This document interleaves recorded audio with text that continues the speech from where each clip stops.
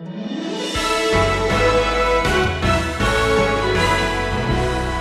would you answer this question? What's the real purpose of the church? The church has forgotten their redemptive role in our country especially. It seems to be running around trying to make earth a more comfortable place for people to go to hell from.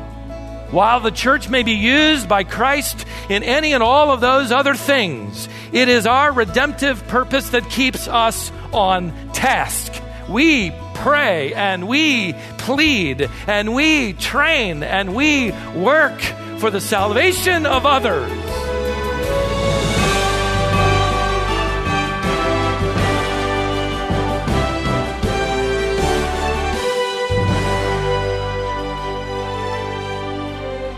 Often churches have programs and activities that serve both the members as well as the community. There's nothing wrong with programs. That can be a great outreach into the neighborhood. But we need to remember that church programs and ministries should have a redemptive purpose. Today on Wisdom for the Heart, Stephen Davey begins a series entitled, How to Get to Heaven from Earth. That's an important thing to know, isn't it? We'll be looking at the message of salvation and the role we can play in doing God's work. We have a resource that might help you as you share the gospel with others. It's called God's Wisdom. I received an email from a radio listener living in Germany. Began, Dear Stefan, his spelling, which of course was the way he would pronounce it over there. It means a lot to me to know people who have a personal relationship with Christ and are called to proclaim His good news. Here in Germany, we have a saying, quote, I left a suitcase in Berlin. He explained it means that you have kept some sort of tie to a city or to a people that you've left, even though you have moved away. Then the note went on to explain that while he had moved away from his hometown, he still had a suitcase there, meaning his heart was still in some way back there with his family, his people, his roots. I love that expression. I left a suitcase in Berlin. We can identify with that, can't we? You have suitcases like these. You've left them here and there as you've traveled, perhaps around the country. They represent places of emotional tie and roots and special events. And they're sort of dotted around in your memory, places in this country. Maybe for someone here, it's that farm where you grew up. You have left a suitcase there. It's a place of fond memory. My parents recently took a trip back to Minnesota where my dad was raised on the farm, and they showed me pictures a few weeks ago, and there was my dad standing next to a fence pointing, and the caption said, this was where the barn was. And then I learned the story, the caption continued, that I burned down when I was 6 years old playing with matches. He'd never told me that story, but that place still represents to him, as it were, a place where he's left a suitcase. Maybe for you, it is the school where you began your first teaching assignment. You'll never forget it. Maybe it was that first apartment you and your spouse lived in after you were married. Maybe it's the church where you came to hear the gospel and trust Christ as your Savior. You're here today, but you have suitcases in other places. You have places of emotional investment and ties, roots. Go deep. What a great expression for how we feel with former places where we still care and love. We've been studying the movement of Paul, and we've watched him. He's traveling around the Mediterranean world, and from reading his letter here and other letters, they're filled with emotion and longing. It's obvious to us that the Apostle Paul has left a suitcase in Israel. And it becomes very apparent as we begin this new paragraph in what we call chapter 10 and verse 1. Brethren, he writes, my heart's desire and my prayer to God for them is for their salvation. And we're going to stop with this one verse. And what I want to do is just unpack Paul's suitcase and bring out into the open 3 characteristics that tell us what kind of man he was, that also tell us why he was so effective in the lives of unbelievers in bringing them to faith in Jesus Christ. Frankly, as I read this verse and studied, I skipped over it, and I was thinking I'm going to get to verse 2. I bear them witness. They have a zeal for God, but not in accordance with knowledge. That was what I wanted to get to. But the more I looked at this verse, the more I knew this is where we would camp out today. So let's stop and unpack this phrase together and discover why he was so winsome to those who disbelieved in Jesus Christ. Well, the first quality of character is what we'll call an inward passion. He had an inward passion, and we could add to that explained his resilience. Paul writes in verse 1, "This is my heart's desire." Later on in the verse, he tells us his heart's desire is for the salvation of the Jew. "This is my eudokia. This is my deep longing. This is my greatest satisfaction. This is my heart's desire." You could translate that word eudokia in all those expressions. In other words, Paul is saying, I find nothing in the world so satisfying, so fulfilling to my deepest longing than to see unbelievers come to faith in Jesus Christ. Which to me is absolutely remarkable when you consider what the Jews have done to Paul already. How could he ever say this? He's been stoned and beaten, forsaken, humiliated and ridiculed and shunned and scorned, hunted, hated, you name it. He's experienced it from the hands of the people he says he loves. By now, Paul should be carrying a grudge a mile long, saying something like, "Well, Lord, whatever Israel has coming to her, let her have it." Not this. You see, as you unpack this suitcase, you do not find deep resentment or a desire for revenge. And you would think they would be in here somewhere. Would you remember with me that this man was an honored man? He grew up in a wealthy home, so wealthy that his parents were able to take him to a leading university of their day. He sat at the feet of the greatest scholar in their generation, a man named Gamaliel, an attorney. And they were able to afford that kind of private education for Paul. And he grew up and so distinguished himself among his peers that he was made a special prosecutor to the Supreme Court. And it was his task to uphold and to defend the traditions of the fathers. It would be him that would seek to stamp out this threat. But now, he has no connection to the Supreme Court other than the fact that they hate him. He has very little money. In fact, we learn in other texts that he supports himself and finances his trips by making tents. What inner drive, what inner passion this man had. Do you know anybody with inner passion? You know a driven person? Maybe you're sitting in the seat of a driven person. We see illustrations of it all around us. Maybe you watch some of the opening ceremonies of the Olympics. The stadium is filled with young men and women, athletes who are driven. They have spent years, in fact, many of them since they were little children, preparing for that competition, and they are driven by their desire to win in that competition. This is the inner drive of a woman that enters the jaws of death to deliver a baby, and then wants another one. Have you forgotten?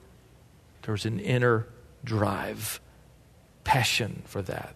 Well, Paul has this inward passion that created this kind of special resilience. Listen to an incident that occurred. Let me just read it to you from Acts 14.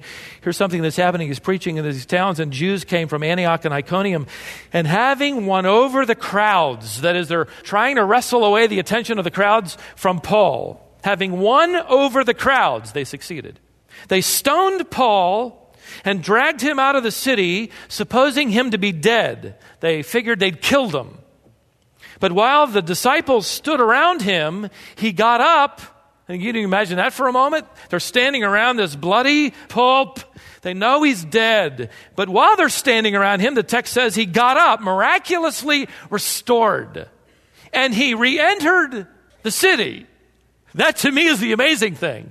I would have said, guys, it's time to find another city. They don't like me there. That hurt.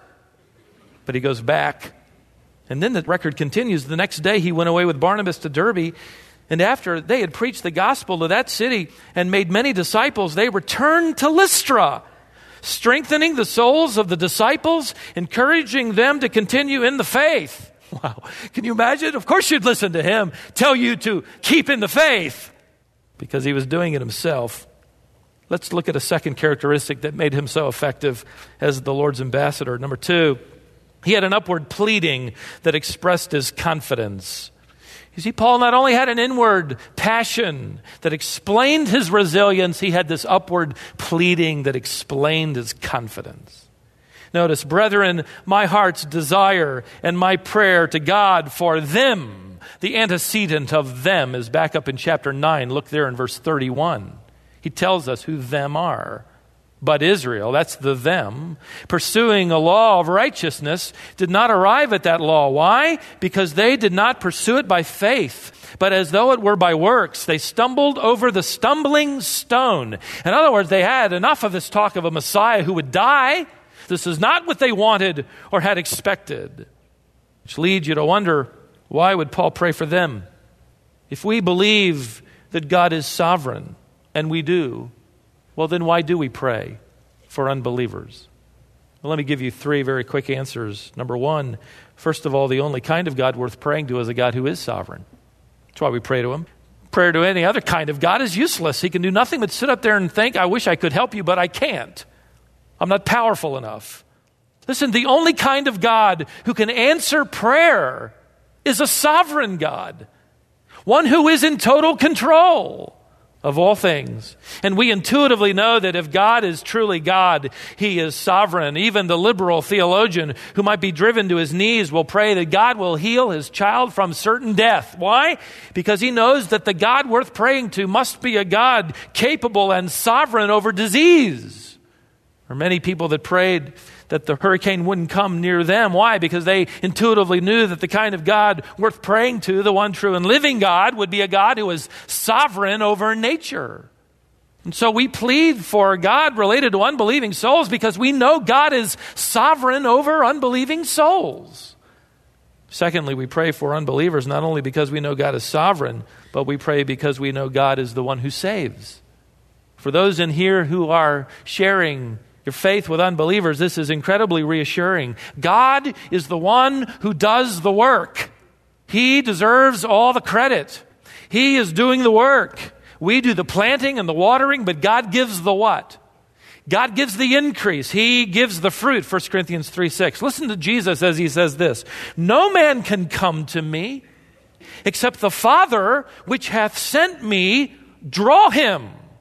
That's actually reassuring to those who share their faith, that God will be the one to draw, that God alone will be the one to open the eyes, that God alone will be the one to open the minds. Be prepared? Yes, I can tell you a testimony of my own life related to Evangelism Explosion. Once I learned that, it was incredibly helpful in sharing the gospel with people. But the reassuring thing is knowing that even though I have that, it is still God who alone must work, and all I am is available and prepared for him to use me. But I don't have to know all the answers.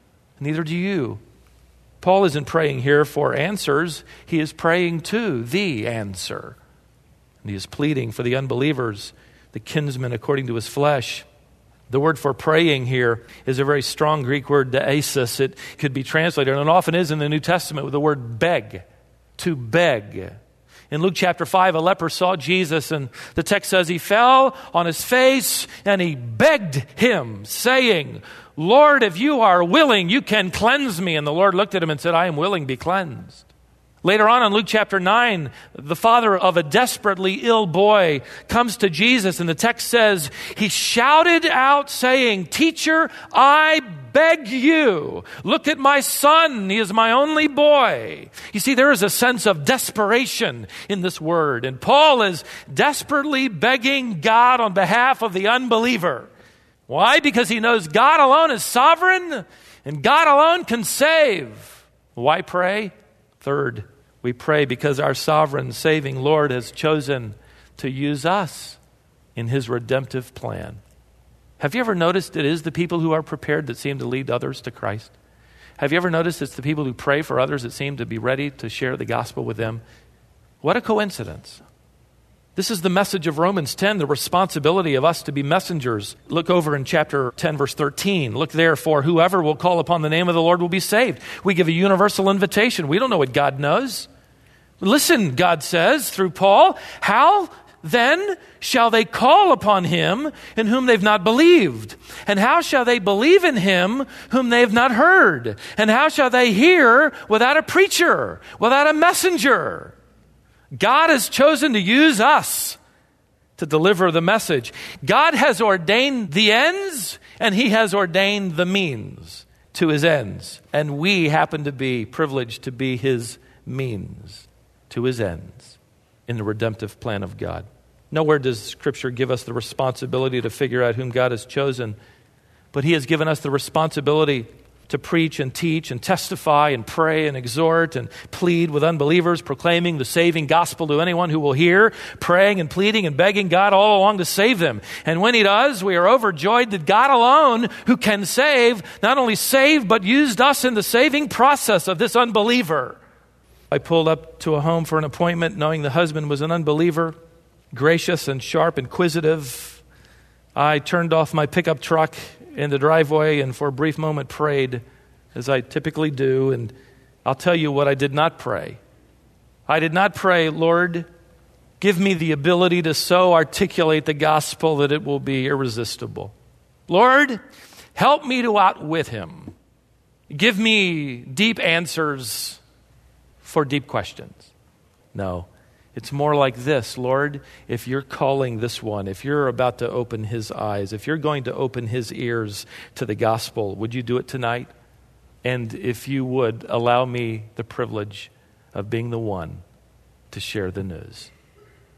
In this particular instance, this gentleman placed his faith in Christ. And when I drove away around midnight, I did not in the truck get it alone and say, oh, I did it. I did it. No. If you've done that, if you've shared your faith with some unbeliever and they've trusted Christ, you know what you say. God, thank you for doing it and for allowing me to be a part. This is to be our inward passion, like Paul. This is to be our upward pleading. And finally, the last thing we'll unpack from Paul's suitcase is his outward purpose, which defined his relationships. His outward purpose, which defined his relationships. Everything about Paul ultimately revolved around the work of redemption. And I mean everything. Paul did not view himself on planet Earth as a tent maker. That's what he did to survive so that he could do something else, so that he could be someone else. See, we tend to get together and we talk about what we do. But that's the least important thing. Who are we? We happen to be ambassadors of Jesus Christ who also happen to work over here because God has placed us there to be his ambassador. And that was Paul's perspective.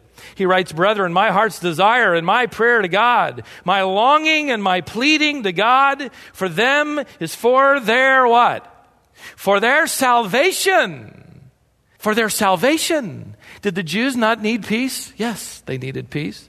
Didn't the Jews struggle to survive? Yes. Were Jews hungry? Yes. Did they need clothing? Yes. Was there injustice in their world? Yes. What about all of those things? All of those things are secondary to the redemptive purpose of the believer on planet Earth. Jesus Christ provides this perspective when he said, what good does it do a man to gain the whole world and still lose his what? His soul. What good does it do a man to have peace and prosperity, and clothing, and food, and justice, and lose his soul? The church has forgotten their redemptive role in our country especially. It seems to be running around trying to make earth a more comfortable place for people to go to hell from. While the church may be used by Christ in any and all of those other things, it is our redemptive purpose that keeps us on task. We pray and we plead and we train and we work for the salvation of others, first and foremost. And this defines who we are in the world. You might be saying, well, I'd like to be more like Paul. And I would agree, I would like to be more like him too. But maybe you're saying, I don't know how to do it at work, at school, wherever I am. I'm a believer. I want my friends, I really do, to come to faith in Christ. But where do I start? Well, let me very quickly give you 5 principles to remember as you imitate the Apostle Paul in his passion. First and foremost, we have to start here. If we can't check this box. We don't need to move further. Be willing to embrace your calling as Christ's representative. Be willing to embrace your calling as Christ's representative. In that office, on that campus, wherever. Listen, ladies and gentlemen, you are it. You're it. In that place. You're there. You have an open opportunity. Don't abuse it. Don't take your employer's time to sit around and take people through your latest study. Be careful how you use it, but be willing to embrace your calling as Christ's representative. Do you own a business? Do you manage a business? Let me give you a simple thing, a very simple thing. Play Christian music over the loudspeakers. Try that. I don't know if you have a contract with Muzak or whatever, but get to the end of it, end it, and then put your own CDs and just play music over the loudspeakers. And you say, well, people might not like it. Well, they like your business so much that they might overlook it, but someone might hear it, like I did just a few days ago, sitting in Chick-fil-A, reading my newspaper. And as I'm sitting there reading my newspaper, and I'm hearing music, but then I keyed in on wait a second, this is Christian music. And it was.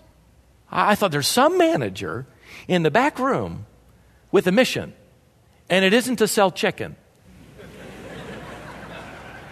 That might be his livelihood, but his mission is to get the gospel to everybody who walks in to that Chick-fil-A, who sees the opportunity for Christ. Second of all, be willing to communicate only what you know. And that ought to be comforting. God knows what you know, and He knows what you don't know. And He puts you in positions knowing what you know, and He wants you just to say what you know. Don't get out on the limb. Not many of us are Ravi Zachariases, great apologists. Not many of us are Charles Ryrie's, great theologians. God has placed you where He has placed you, and He knows what you know. And He's prepared those people for you, and you for those people. So somebody asks you a question, and it's a tough one. People will ask you difficult questions just to deflect away from themselves. As you're sharing the gospel with them, when it gets a little too hot, they'll shift over and say, well, what about all the people in Africa? And you'll have to say, I don't know. But what about you? I don't know them, I know you. A lot of times it's just to deflect away. So hear their question, maybe even say, I don't know. But then don't stop there, go home, study. Communicate only what you know. Third, be willing to walk away from an argument you could easily win. You might win an argument, but lose a relationship or a path. Can you recall just for a moment all the conversations that Jesus Christ had with those scribes and Pharisees? They were always trying to do what? They were always trying to stump them. And He'd come back with these great answers, just a sentence or two. But if you've noticed as you've read, He stopped there when He could have kept going, and He could have literally buried them. He stood before Pilate and Herod and the Sanhedrin, and He refused to do what He could have done. He could have nailed them all to the wall, but His purpose was redemptive. And so what did He do? He let them nail Him to the cross. Fourth, be willing. In fact, I want to change the word be willing to just say be eager. Be eager to compliment. Be eager to compliment before you critique. As you talk to people out in the workforce, you discover people believe a lot of things, don't they? Pretty interesting. I'm never more amazed at times than to hear what somebody believes. So we have to be careful. Like the Apostle Paul, who stood in Athens. You remember Athens had more gods and goddesses, they say, than men. They lined the streets. Every municipal building was dedicated to a god or goddess. They had statues everywhere. And Paul had traveled the city, and he was so deeply disturbed. But finally he gained an audience in the Areopagus. And you would think he would say in his opening statement, I cannot believe how you are so idolatrous. And here's where it's wrong. But instead, his very first sentence was, I perceive that you are very religious in all things. Isn't that great? I sense you're very religious in all things. I've seen all of your gods. And then he goes into this, but you've missed one. Let me tell you who He is.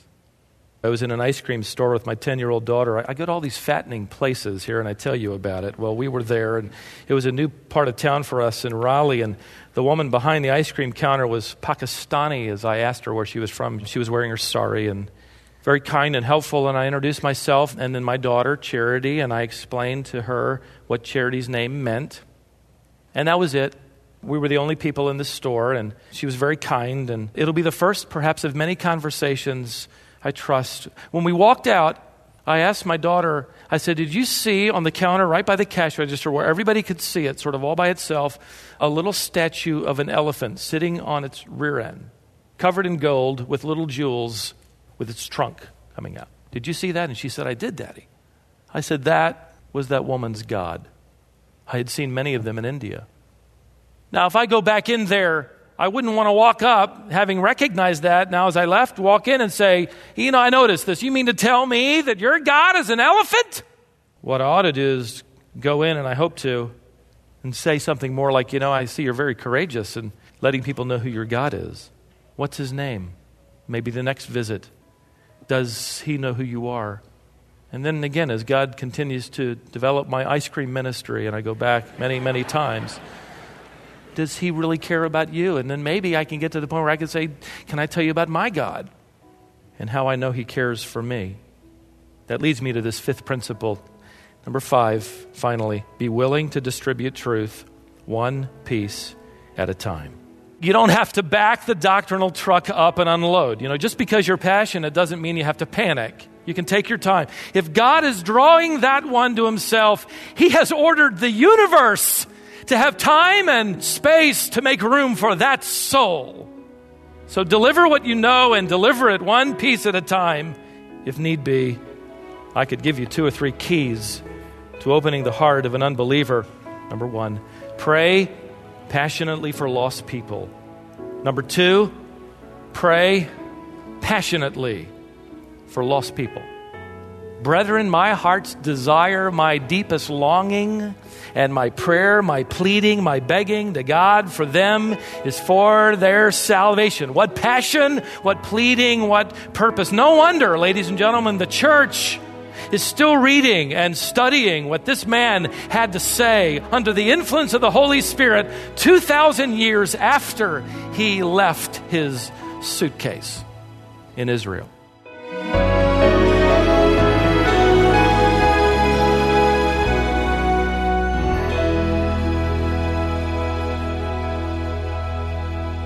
Often churches have programs and activities that serve both the members as well as the community. There's nothing wrong with programs. That can be a great outreach into the neighborhood. But we need to remember that church programs and ministries should have a redemptive purpose. Today on Wisdom for the Heart, Stephen Davey begins a series entitled, How to Get to Heaven from Earth. That's an important thing to know, isn't it? We'll be looking at the message of salvation and the role we can play in doing God's work. We have a resource that might help you as you share the gospel with others. It's called God's Wisdom for Your Heart. One of the easiest things to do is install the Wisdom International app to your phone. This resource is right on the home screen, so you can bring it up and talk through it with someone. We'll continue this series on our next broadcast of Wisdom for the Heart.